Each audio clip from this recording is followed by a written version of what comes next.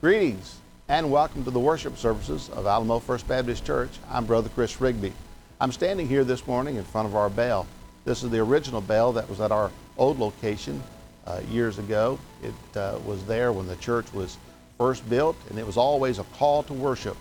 Well, when we moved to our new campus here several years ago, we brought it with us. And not too long ago, we got to put it up. We're so excited about it because it reminds us that we're coming together into this building to worship.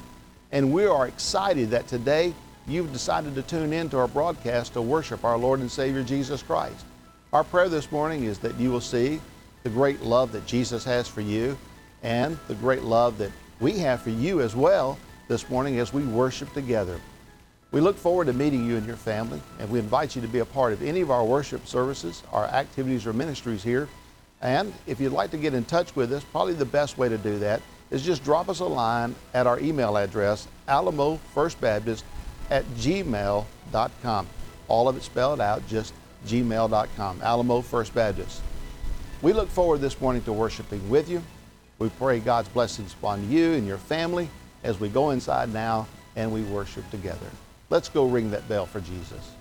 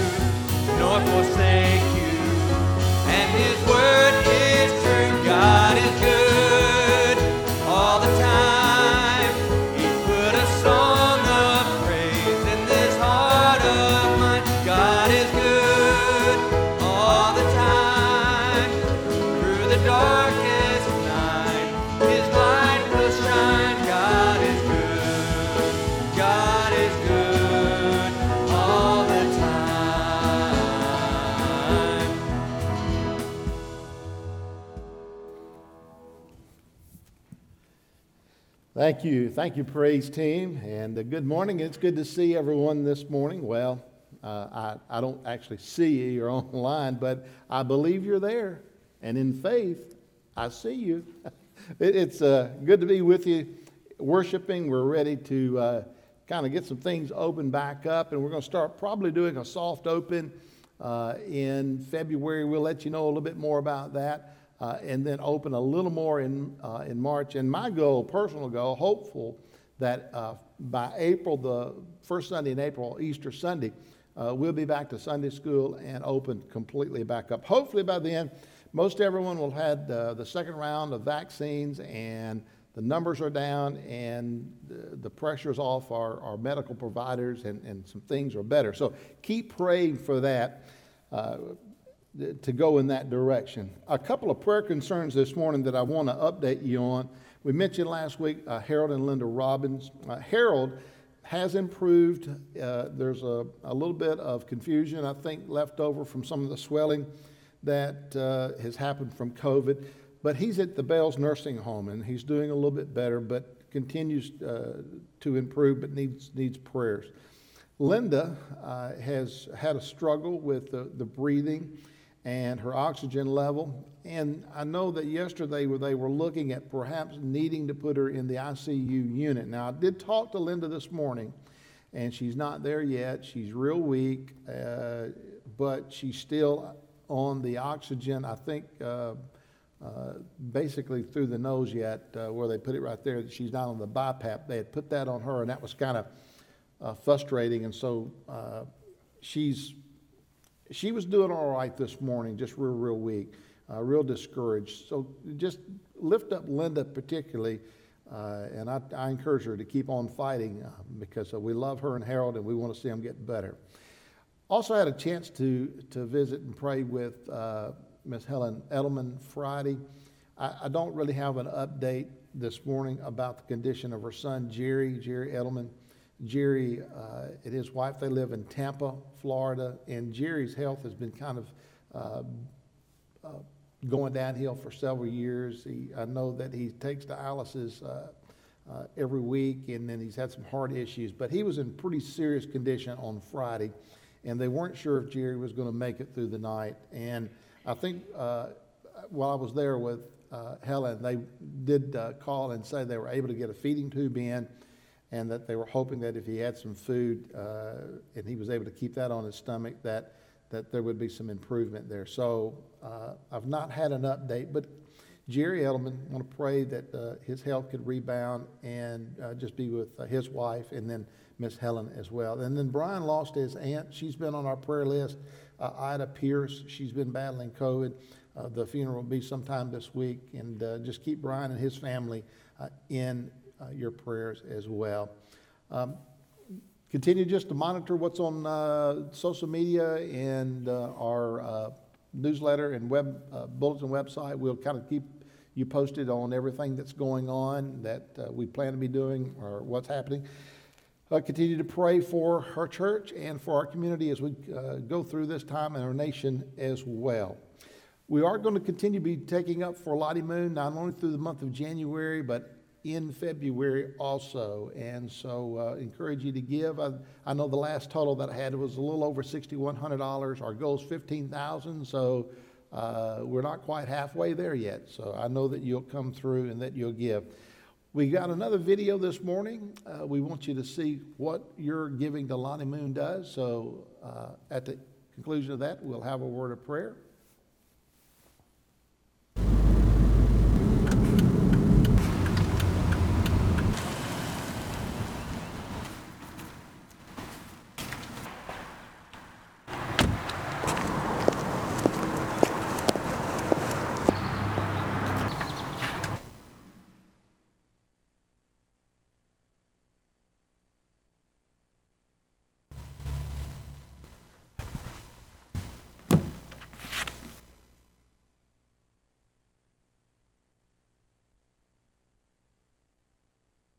For many weeks, our churches have been unable to have physical gatherings. But by God's mercy, the Church of Jesus Christ continues. The Southern Baptist Convention continues. For 175 years, we have pressed forward together through wars, disasters, plagues, economic downturns, and political upheavals. Our effort of proclaiming Christ around the world has never stopped. Your support, your prayers, your gifts, all of us working together as the body of Christ have kept our missionaries on the field over the decades and keeps them there now. God is at work around the world in the most amazing ways, and He is using you, your family, and your church to help your missionaries, our missionaries, as they move forward with the gospel. The Derbyshires partner with churches in the United States to lead mobile clinics all over Thailand, using medicine as a means to share the gospel with those who have no other access. Christ is proclaimed, disciples are made, and churches are planted. In Kenya, IMB missionary Kristen Lowry believes the very best place for a child is in a family. That is why she is working alongside national Kenyan partners to rescue boys living on the streets, restore their lives, provide shelter, a trade, physical and spiritual nourishment, and reunite them with their families. The Worthy family has recognized the importance of investing in relationships and in Italian culture, which is why they have planted their lives in Italy for the past 17 years. College students have dropped the term hard places from their vocabulary and are responding to go anywhere in the world where people don't have access to the gospel. We treasure Jesus and His gospel above all. But let us remember, we are not called to hoard the gospel, but to herald it far and wide. We are not called to stockpile the gospel, but to send it forth to those yet in darkness, that they may see the light of Jesus Christ and live.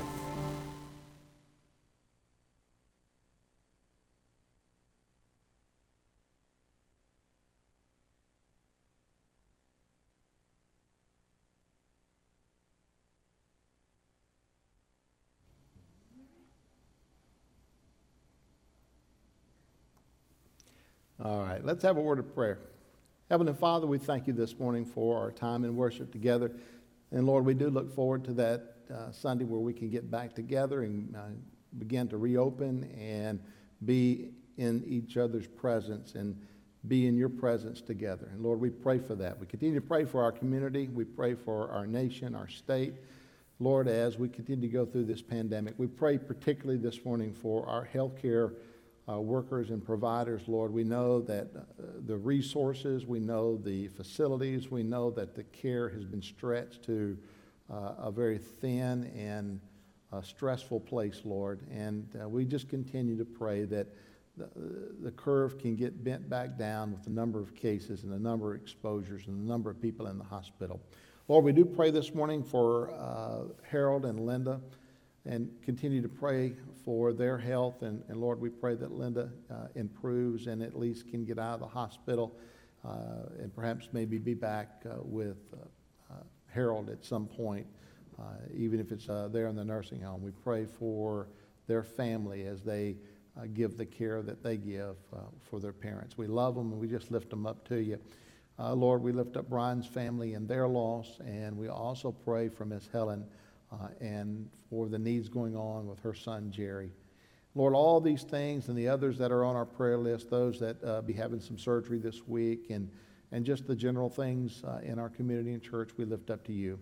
Lord, this morning, draw us close to you as we draw close to you in worship and in praise and in your word. Speak to our hearts, guide, lead us, and direct us, that we may glorify you in every way.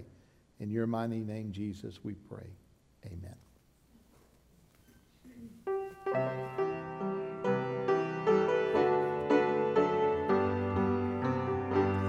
To God be the glory, great things He has done. So loved He the world that He gave us His Son, who yielded His life in atonement for sin, and opened the life gate that all may go in. Praise the Lord, let the earth hear His voice. Praise the Lord, let the people rejoice. Oh, come to the Father through Jesus the Son, and give Him the glory, great things He hath done. Oh, perfect redemption, the purchase of blood, to every believer, the promise of God, the vilest offender who truly believes, that moment from Jesus the pardon receives. Praise the Lord, let the earth hear His voice. Praise the Lord, let the people rejoice. Oh, come to the Father through Jesus the Son, and give Him the glory, great things He hath done. Great things He has taught us, great things He has done, and great our rejoicing through Jesus the Son. But purer and higher and greater will be our wonder, our victory, when Jesus we see. Praise the Lord, let the earth hear His voice. Praise the Lord, let the people rejoice. Oh, come to the Father through Jesus the Son, and give Him the glory, great things He has done. Aren't you glad that God does good things for His children? I know that there's a lot of uncertainty in our world today, but we can always understand and remember that we have a good Father. He'll never leave us or forsake us.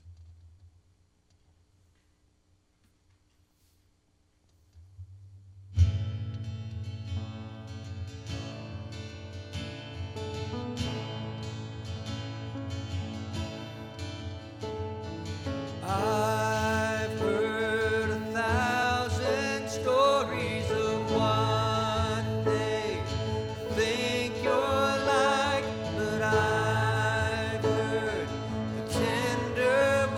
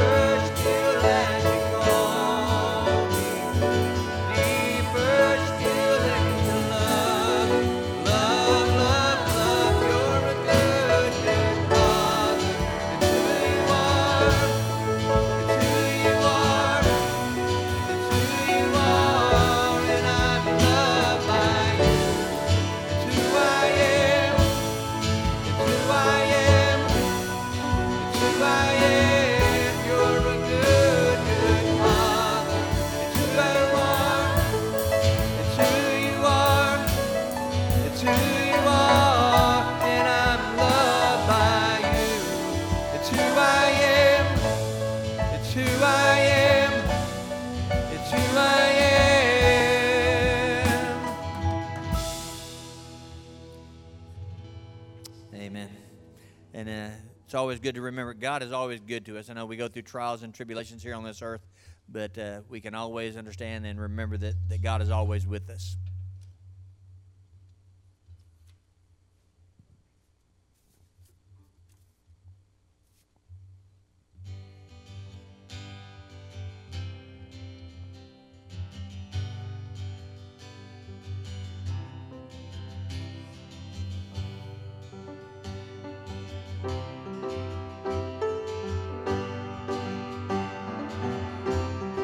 You are beautiful, my sweet, sweet song. You are beautiful, my sweet, sweet song. You are beautiful, my sweet, sweet song. I will sing again.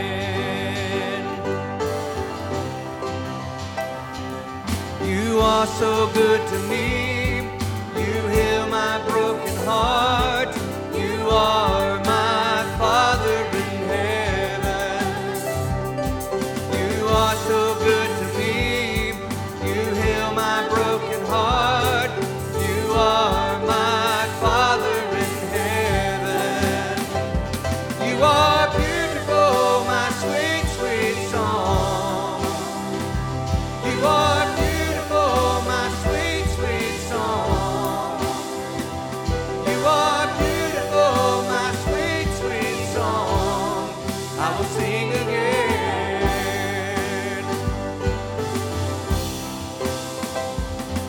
You ride upon the clouds.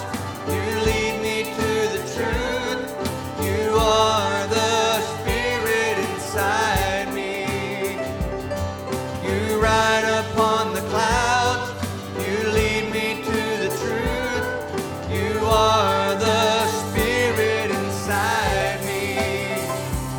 You are beautiful, my sweet, sweet song. You are beautiful, my sweet, sweet song. You are beautiful, my sweet, sweet song. I will sing again.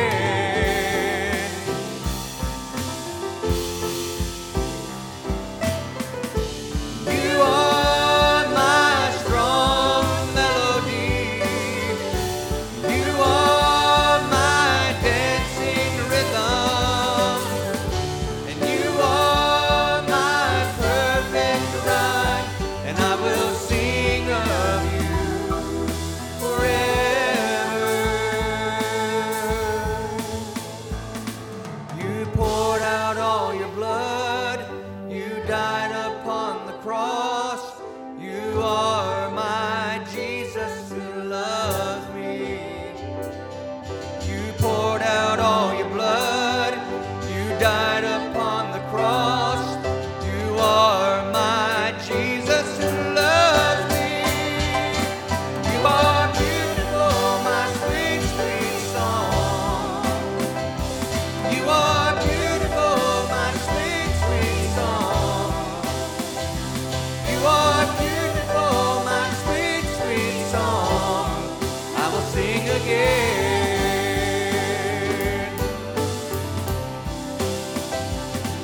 You are my Father in heaven.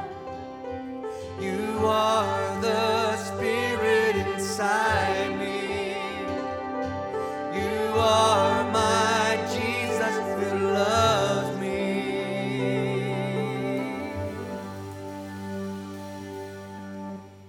Just continually amazes me that God loves me in spite of who I am, in spite of all I've done, all I've sinned against Him. God continually forgives us. He renews that fellowship. He pursues us.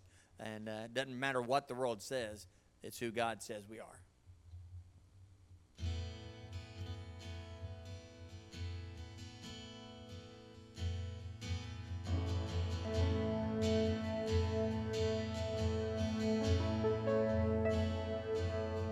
Who am I that the highest King would welcome me?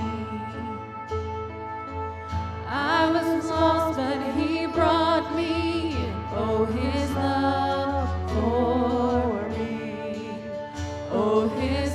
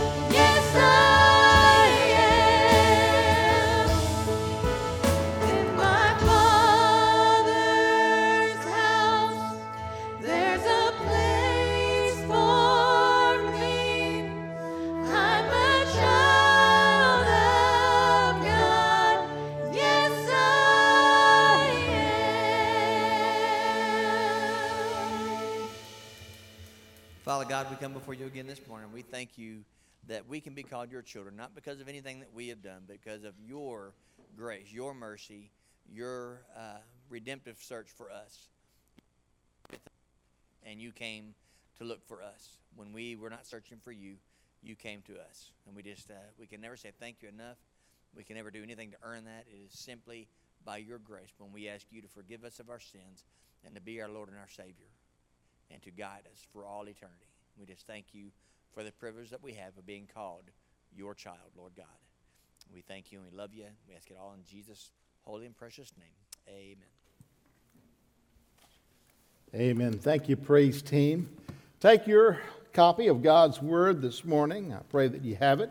Open to Genesis chapter 3. We're in our series, Our Ancient Foe, Satan, the devil. And we've said that, it's really important that we understand, of course, who our enemy is. Just as important as it is to understand our wonderful God and Creator, the keeper of our heart and our soul and our life, it's also important to understand that we have an enemy that wants to defeat us in this life. And we've been looking at him, and we'll look at this enemy for the next several weeks together.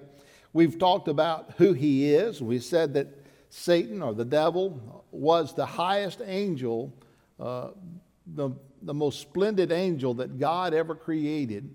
And, of course, he sinned against God. He rebelled against God. We spoke last week about the war in heaven, which you might call Heaven War number 1.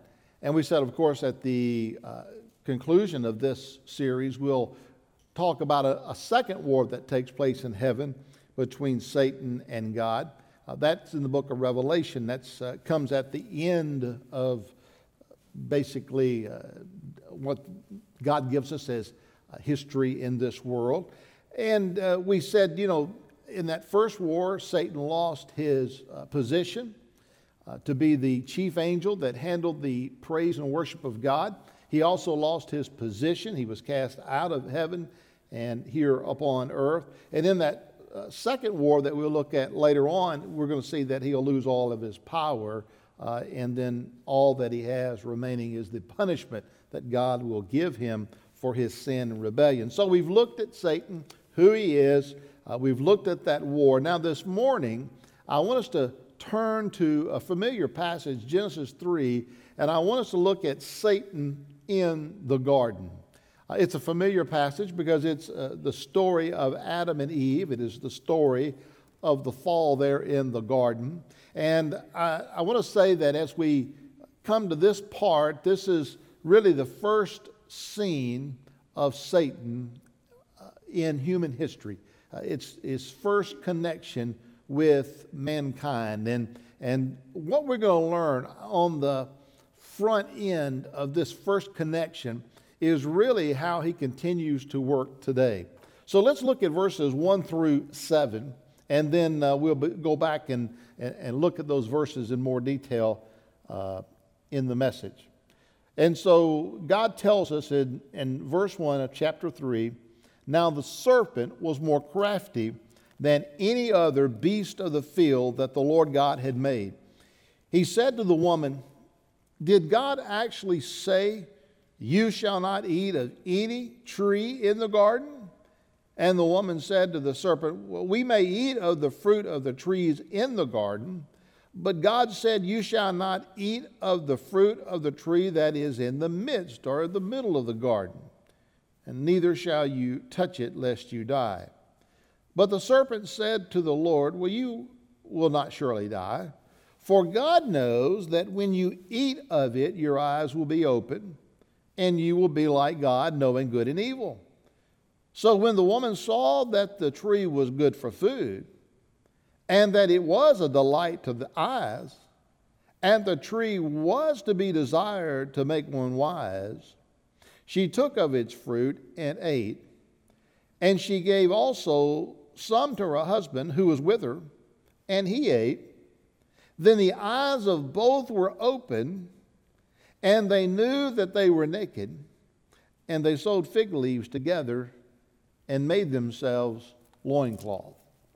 Well, this is Satan's first contact in human history with mankind. And as I said, we're going to learn something about his nature and something about his motive and something about how he continues to work even today in and against us and our life being lived out for the Lord. Now, I want to say something on the front end of the message this morning. I want to do a short introduction that's really God-focused. The main part of the message today is really going to be Satan-focused, and then we'll come back to conclude on the God focus at the conclusion of the message. But the message today really is more of a look at Satan than it is a look to God. And I want you to know that so that as we go through this, you can see where we're wanting to go and what we're wanting to accomplish. Because again, most of the time, our focus when we come together in worship is to look up to heaven, to look to God, to look to our Savior, the Lord Jesus Christ, to exalt Him and to specifically focus in on Him. But there are times where we focus our attention perhaps on a sin or a stumbling or an issue that we need to deal with in the Word of God and in our lives. And then sometimes we need to look at the dark forces themselves, our enemies. And that's one of those mornings that we have together today. But when I think about the focus of God, first of all, I want to give you what I call the 4 spiritual laws.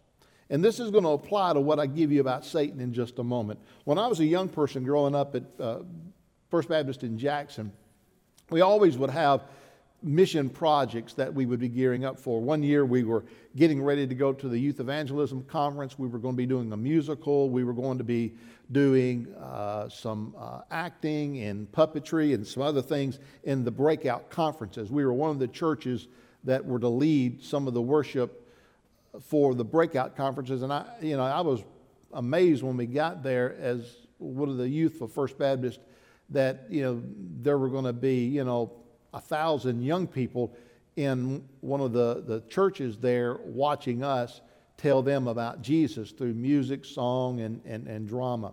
But one of the things that our youth leaders did is they wanted us to know how to lead someone to Christ and a deeper relationship with Christ. And one of the things they carried us through and taught us was that spiritual track called the 4 spiritual laws. And you might remember those. And I remember those as a kid. That as I learned them as a young person, and let me give them to you real quickly. Number 1, God loves you and created you to know Him personally. The Word of God tells us that God loves us. John 3:16, God so loved the world, He gave His only begotten Son, that whoever believes in Him should not perish but have eternal life. And then we're also told in the Word of God that God has a plan for us. John 17, verse 3. Now this is eternal life, that you may know that the only true God and Jesus Christ, whom you have sent, has died for us. And so God has a plan for our life. And so God loves us and created us to know Him. The second spiritual law is this: man is sinful and separated from God, and we cannot know Him personally or experience His love. Why? Because man is sinful. Romans 3:23, all have sinned and fallen short of the glory of God. And even though we were created to have fellowship with God, we are in rebellion against God by our nature and by our actions. And we are in a broken relationship with holy God. And man is separated. Those who do not know God and do not obey the gospel of the Lord Jesus Christ will be punished with an everlasting destruction and shut out of the presence of the Lord. 2 Thessalonians 1, verses 8 and 9. And in those 4 spiritual laws, there's a graphic that's given, one maybe you've seen before. It is sinful man reaching up towards holy God, but unable to grab hold of God. So God is holy, man is sinful. There's a great gulf between the two, and that's the second spiritual law. God loves us, man is sinful. Number 3, Jesus Christ is God's only provision, only hope for man's sin, and through Him we can know God personally and therefore experience God's love. And in that we learn that he died in our place. Romans 5:8, God demonstrated his own love towards us in that while we were yet sinners, Christ died for us. And then we also learn in the Word of God that Christ not only died, but rose again. Christ died for our sins. He was buried, and on the third day, according to the Scriptures, according to Peter, according to the 12, according to more than 500, the book of Acts tells us, in Corinthians tells us, he rose again. And so we have that testimony that he rose again. And finally, he is the way to God. John 14:6, Jesus said, I am the way, the truth, and the life. No one comes to the Father except through me. So there you have the first three laws. God loves us. God has a plan for our life. Man is sinful and separated from God. Jesus is the way of hope. He is the only way to eternal life. And God sent his Son to die on the cross for us that we can have eternal life. And then finally, the fourth spiritual law is that it's not just enough to know these truths, you have to act on them. We must individually receive Jesus Christ as our Lord and Savior, and then and only then can we truly experience the love of God and the relationship with God. That is, we have to make a step of faith. We must receive Christ. John 1:12, as many as receive him, to them he gave the right to become the children of God, even to those who believe in his name. We must receive Christ through faith. John 3, verses 1 through 8, by grace have you been saved through faith, not of yourself. It is a gift of God, not of works that you might would boast. Ephesians 2, 8 and 9, we receive Christ through faith by that grace act that he committed. And then finally, we must receive the personal invitation. Revelation 3:20, behold, I stand at the door and knock. If anyone hears my voice, opens the door, I will come in and, of course, be the Savior that they need. And so there you have it, the four spiritual laws. I learned those as a young person. Perhaps you've heard those of yourself maybe sometime in your life. Maybe today's the first time you've ever heard what we call the four spiritual laws. God loves you, has a plan for your life. Man is sinful and separated from holy God. Jesus came and died for our sins. And four, everybody individually must do something about their relationship with God and give their heart to Christ in a step of faith and trust and invite him into their life. Those are the four spiritual laws. If you've not done something in your life in that way towards God, then, dear friend, you don't have a relationship with God, and you are living under the danger of eternal judgment and eternal death and separation from God. Now, I wanted you to know those four spiritual laws because those are the ones that we typically preach and talk about and highlight when we worship God together. But this morning, I want to show you that what Satan does in his attack and his work against us is Satan can't come up with anything on his own. Have you ever noticed that? If you ever read through the Word of God, it's like he can't have an original idea. He wants to be the top dog. He wants to submit God. He wants to remove and take God's place and be the main one that people worship and honor. But yet I want to go, you don't even deserve it because you can't even come up with an original idea. Satan basically comes up with his own laws, what I want to call the four satanic laws. And I almost call the message today the four satanic laws of Satan. And we're going to look at those because that's the primary part of the message. But think about this. I mean, Satan tries to counterfeit the church. Satan tries to counterfeit Christ. There are those pre-shadows of what we call the Antichrist throughout history, but the Bible also says in the last days there will be one figure who will set himself up and proclaim himself to be the Christ. Satan can't even have an original idea. He just can only copy what God has done so beautifully in creation and in his sovereign hand of work. And so when it comes to tempting Adam and Eve, he basically comes up with a new set of laws to work against us and to work against God, what I call the four satanic laws. And so we looked at last week how Satan threw off all wise discretion. He plunged into unrighteousness and sin in his open rebellion against God. And what I want you to see today is he now chooses to escalate that conflict with God. He's going to step it up to a notch. You see, admitting that he was defeated would have been too humbling for him. And he thought, well, if this is the road I'm going down, well, why not go ahead and forge ahead and let's just do everything that I can against God. I told you last week, I think the week before that, he is all chips in on the poker table. He has played the full gamble of this war against God. So how can Satan strike back at God? You know, it really wasn't much of a war. We said, last week, it really wasn't a big battle. I mean, Satan did all this stuff. We looked at a lot of the things that he did, that Ezekiel tells us that he did. And God pretty well just said, you know what, you sin, get out. And he was removed from heaven. He was removed from the presence of God. He was under the judgment of God. Just really not, in a spoken quick word of God the Father. It really wasn't much of a war, but how can he strike back against God? How can he hurt God? Well, if you've ever wanted to hurt someone that's hurt you and you can't quite get to them, human reason tells you what? Well, hurt someone they love. And sometimes we see that happen in a cruel and violent world in which we live in, that people hurt people by hurting people they love. Well, that's what Satan does. He comes against man. He comes against Adam and Eve and he attacks. And so the goal here is to create a rival kingdom over and against God's kingdom to take and steal away the hearts and minds of people.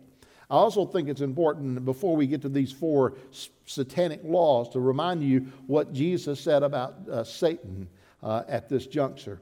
You remember when Jesus rebuked the Pharisees and he was speaking about Satan? He said, you are of your father, the devil, and your will is to do your father's desire. He was a murderer from the beginning and does not stand in the truth because there's no truth in him. When he lies, Jesus said, he speaks out of his own character, for he is a liar and the father of lies. Now, later on, Jesus tells us the difference between him and Satan. John 10, verse 10, he says, the thief, and that's Satan, of course, that Jesus is talking about, comes only to steal, kill, and destroy. He said, yet I have come that you may have life and have it abundantly. So there you have it. Satan's motive is murder. His method is to lie. And he wants nothing more than to defeat and destroy that which God loves, and that's you. And so he wants to bring death. He wants to bring physical death where he can. He wants to bring spiritual death where he can. He wants to bring eternal death where he can. It breaks my heart the number of people, particularly young people, who have bought into the lies of Satan. Well, what are those lies? What is it that Satan tells us? Well, particularly, they are the things about God that are not right, the things about God that are incorrect. And he wants to change our view, our opinion, our thought about God. And let me just say, as we're getting now ready to go into those 4 satanic laws or lies of Satan, that his lies have not changed. All these thousands of years since the Garden of Eden, since Adam and Eve were the first human beings to walk upon this old planet Earth and to first be introduced to Satan, his lies hadn't changed. You come to this modern age of automobiles that drive themselves and computers that you can hold in your hand and do unbelievable calculations and processing. Even in our modern age of media and technology and travel, Satan's lies are the same. Someone said a long time ago, every good lie has a little bit of truth in it. And that's the way Satan kind of works. He takes the truth and he twists it. Someone said this, even a clock that doesn't run can be right twice a day. Well, you have to be careful with Satan. The cleverest lies sound most like the truth, and he's a master liar, and he lies about the biggest thing that you can lie about, and that's God himself. Now, there are a lot of things that sometimes we might get wrong, and it's not really that big a deal. You know, we can be wrong about what's the best food or the best music or the best art or even what is the better political party. I don't think there is one, but we could argue one probably and be wrong about it. Well, what TV show is the best show out there? There's all kinds of things we could argue about as to where they should be in terms of being the best is. But the truth is, it's really not a big deal. You get those things wrong, it's not that big a deal, is it? But to be wrong about God makes us what? Horribly and terribly wrong. And it's a tragic, tragic mistake. And that's where Satan wants to get us, I want to say, tripped up at. And there are a lot of lies out there that are bad. And there are a lot of lies out there that they're wrong, but they're not just the end of the world. And then there are lies out there that are horribly wrong and terrible lies. You know, for example, maybe you've had someone that had a baby. You know, they came up and they had their baby in their arms or a little buggy or something, and you look at that baby and the first thing you think is, man, that's an ugly baby. But you look at that mom and you go, oh, they're so precious.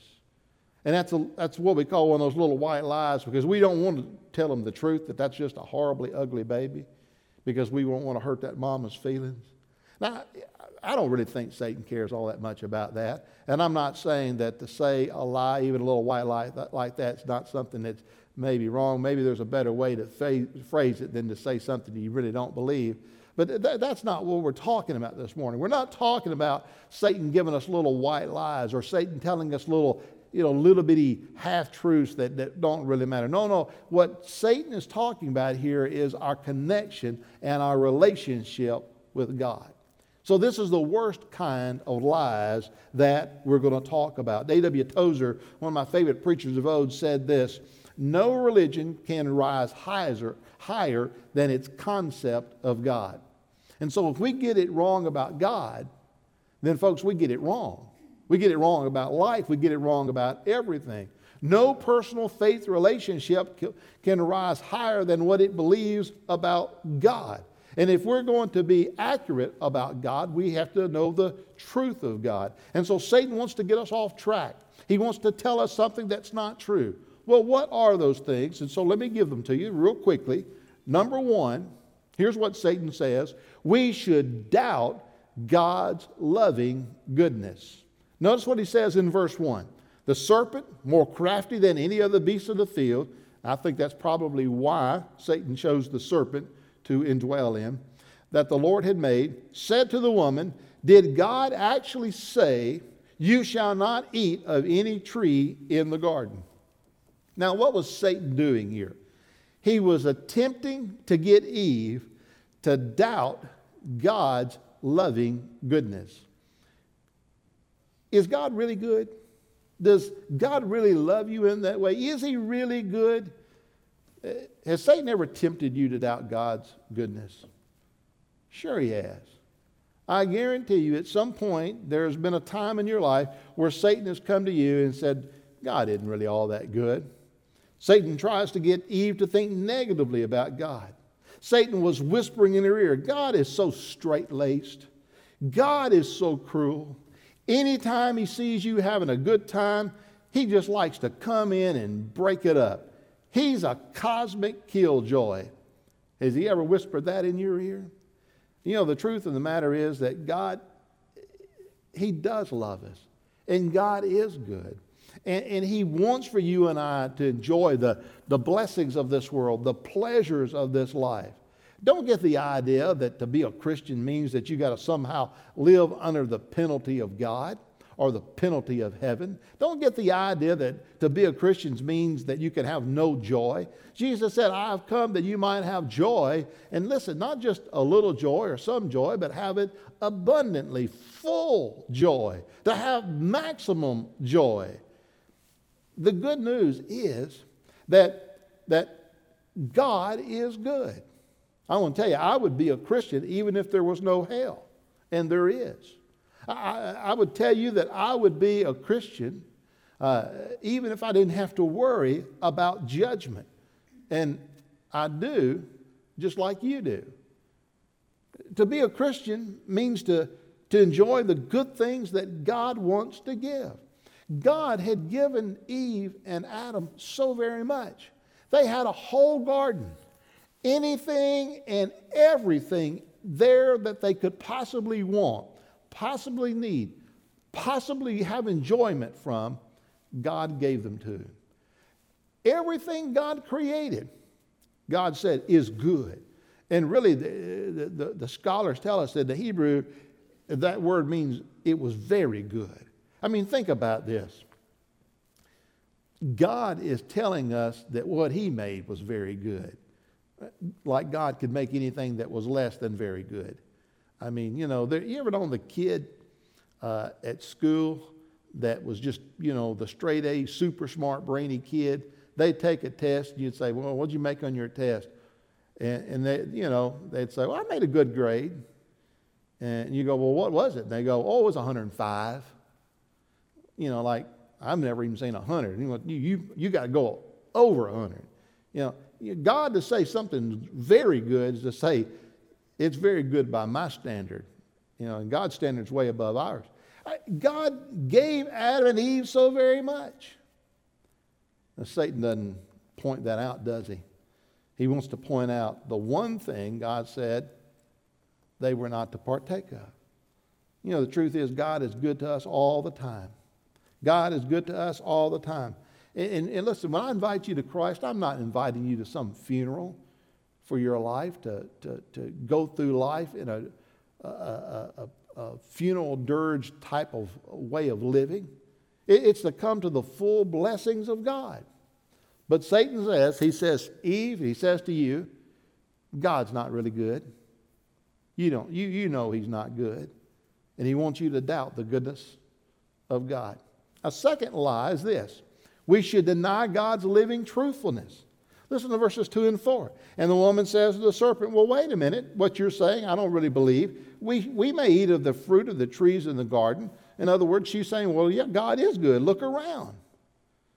But God said you should not eat of the tree that's in the midst of the garden, in the middle of the garden. Now, Eve makes a mistake here. She adds something to what God says.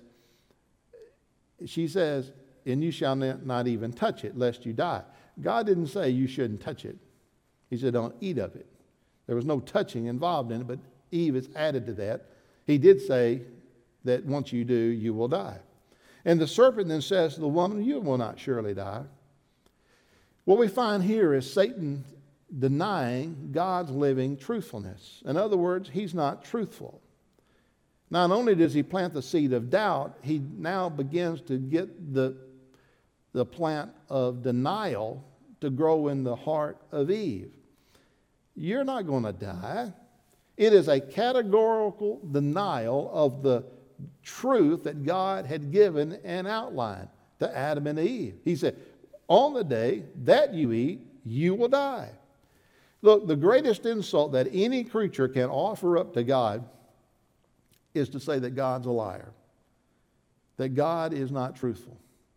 Listen, everything that God says and everything that God shows us is true and always true. Satan has accused God of deception.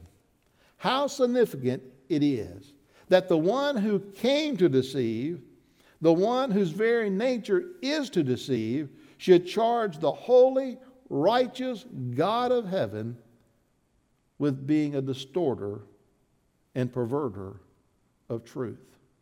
It is a slander against the character of God.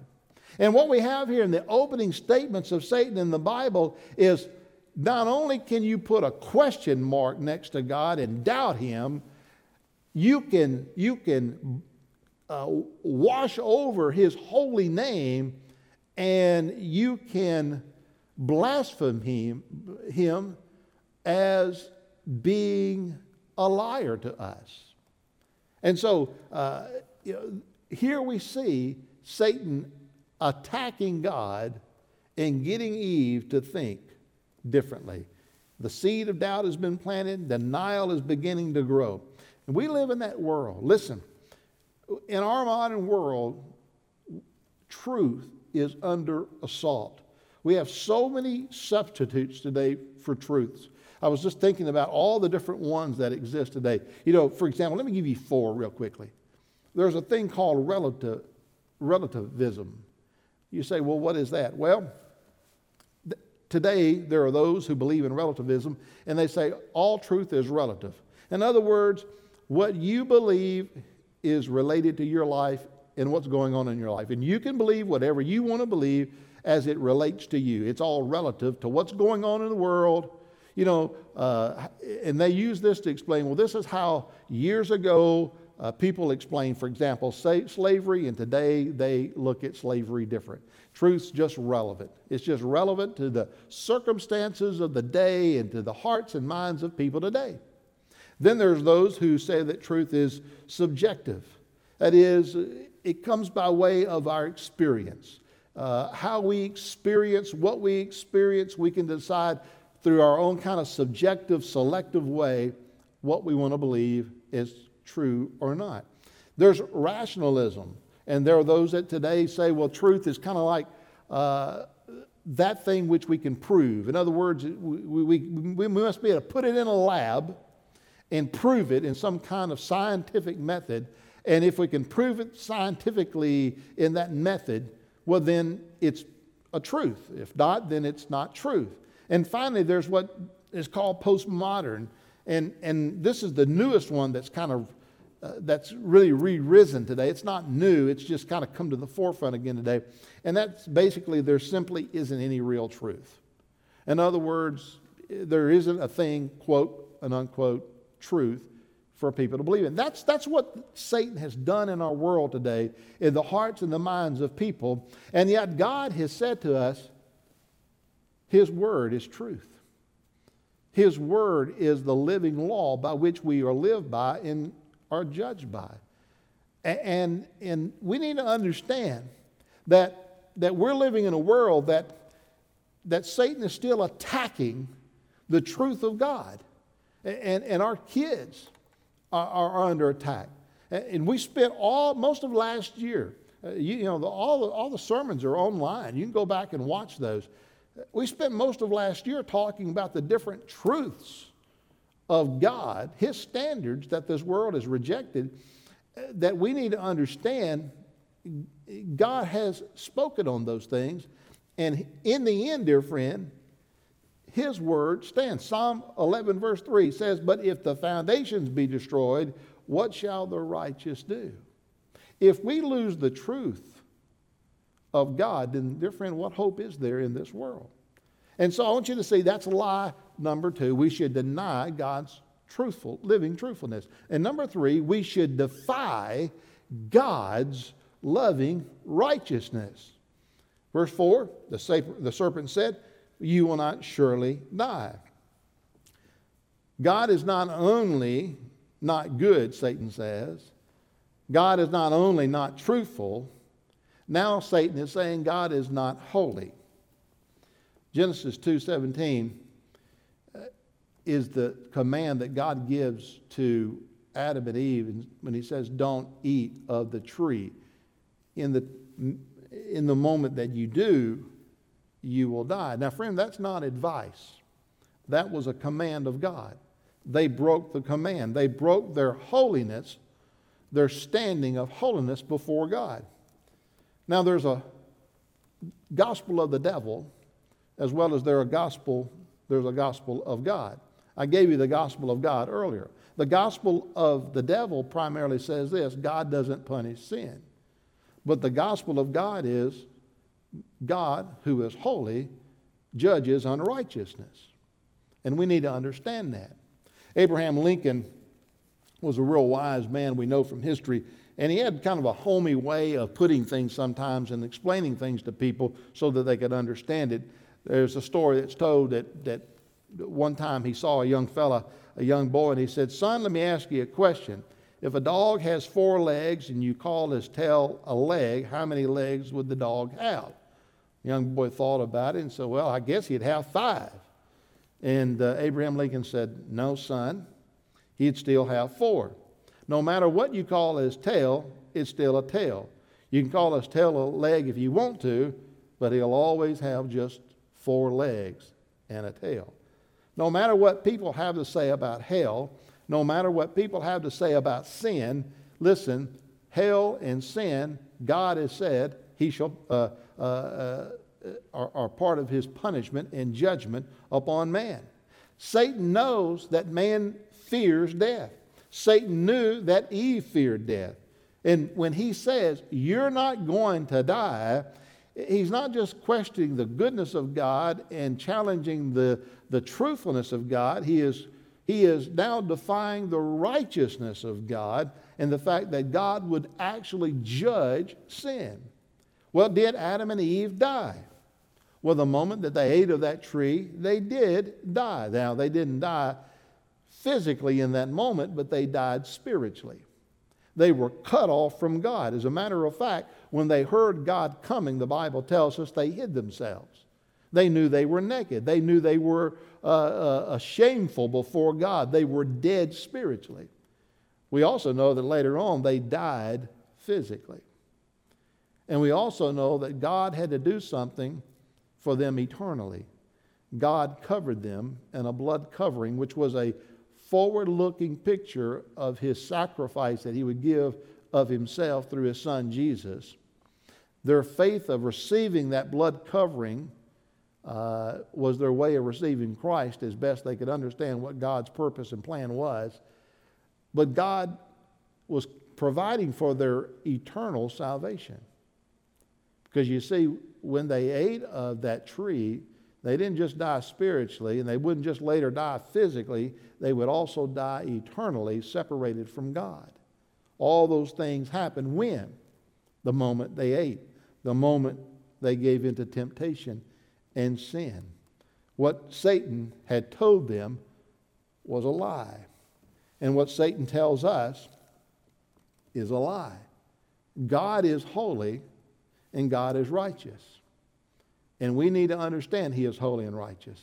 And when Satan says he's not, we need to say, oh, wait a minute, you lie. You are lying. Now, there's a 4th satanic law, and let me give it to you. It's this, that we should demean God's lasting greatness. Look in verse 5.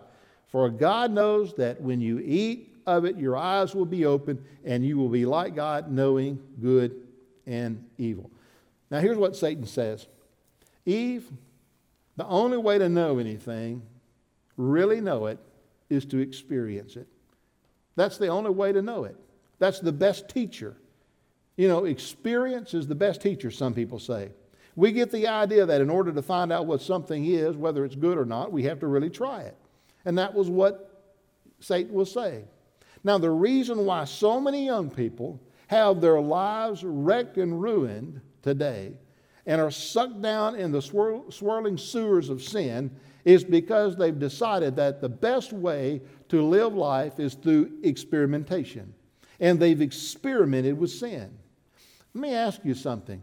You ask the alcoholic, you ask the drug addict, was it worth experimenting with drugs? I'm talking about the one that knows they're an addict. The ones that's been in and out of rehab, the ones who have been in and out of their families' homes because they keep getting back into drugs and I mean have lost their education and their family and their prospects and their jobs and their finances. I mean, you ask the ones that have been seriously damaged by the experimentation with drugs, you ask them, was it worth knowing the lesson? And all of them would say, I wish I'd have never took the first hit. I wished I'd have never taken the first drink. I wished I'd have never taken that first drug or that first smoke, because now I can't get out from the grip of it. Satan doesn't tell you the full hurt of sin and temptation, does he? He just tells you the pleasant part. He just tells you the glamorous part. And did the tree look good? It did. Eve tells us it was a good-looking tree. It had good-looking fruit on it. Did it look like something she would want to eat? Absolutely. But was it good for her? No. And the moment that she ate, sin would come in her life. Death would come in. And see, he was demeaning the lasting greatness of God. Hebrews 3:13 talks about the deceitfulness of sin. But exhort one another every day as long as is called today, that none of you may be hardened by the deceitfulness of sin. Those who know the very least about sin are those who've been blinded by it. They're deep into sin. And they've come to a place now where the Bible says they have a reprobate mind and heart. There are many today who are drowning in sin. They can't tell up from down and good from bad, bitter from sweet, sweet from bitter, light from darkness, darkness from light, good from evil, evil from good. They can't make sense of anything because sin has overtaken them. And they've bought into the lie that the greatness of God can somehow be demeaned and rejected as not really being what's best for life. So let me just say that what we find in Genesis 3 this morning is that Satan's a liar. That's who he is. Jesus said he's the father of lies. You're never more like Satan than when you lie. And you're never more like Satan when you buy into the lie. But the good news for us this morning is this, that while Satan's a liar, God is a truth giver. And God's way is the way of truth. And God, over and against the satanic lies of Satan, has given given spiritual laws that gives life. And what are those? That God loves you. That God loves you and has a plan for your life. You may not even have a plan for tomorrow. But I want to tell you, God has a plan for your eternity. God has a will and a want for you. Heard a sermon this week. I was sharing part of the illustration this morning with one of our praise team members. It was a beautiful illustration on being chosen of God. And the preacher was preaching, and he was talking about a writer who was writing about being picked and chosen when he was a kid for baseball. You remember the community baseball games you'd have, kickball games? You ever remember those times where, the two best or the oldest kids would pick the teams to play each other? And there was always that first or second kid that went first. They were the best athletes, Everybody wanted them on the team.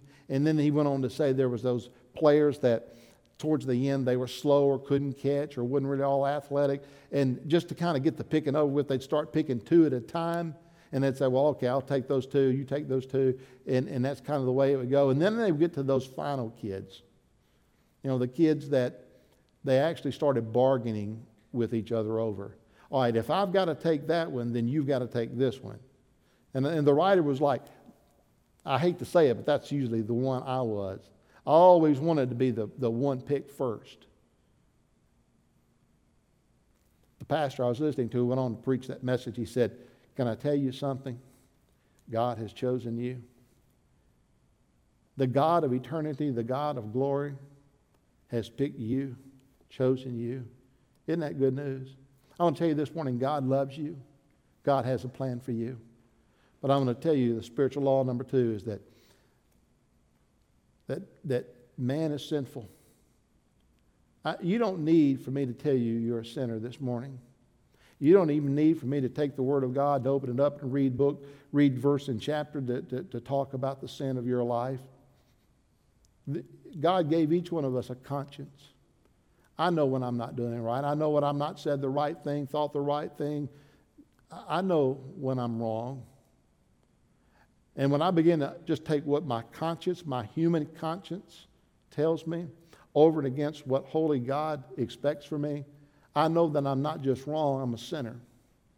And when I begin to look towards heaven and I begin to say, who is the God of heaven? And it just makes sense that God is a holy God, that holy God and sinful Chris are separated, cut off.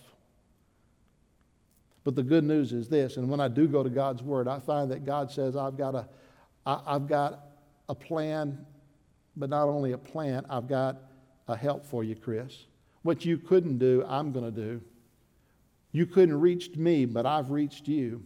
And out of heaven, God has reached down, and God has put a bridge now between earth and heaven, and that bridge is called the cross. His Son, our Savior, has died that we can have eternal life, Jesus. But for a bridge to be any good, what do you got to do? You've got to put your faith in it. You've got to use it. The cross of the Lord Jesus Christ can be a beautiful symbol. It can be a beautiful story that you read and hear.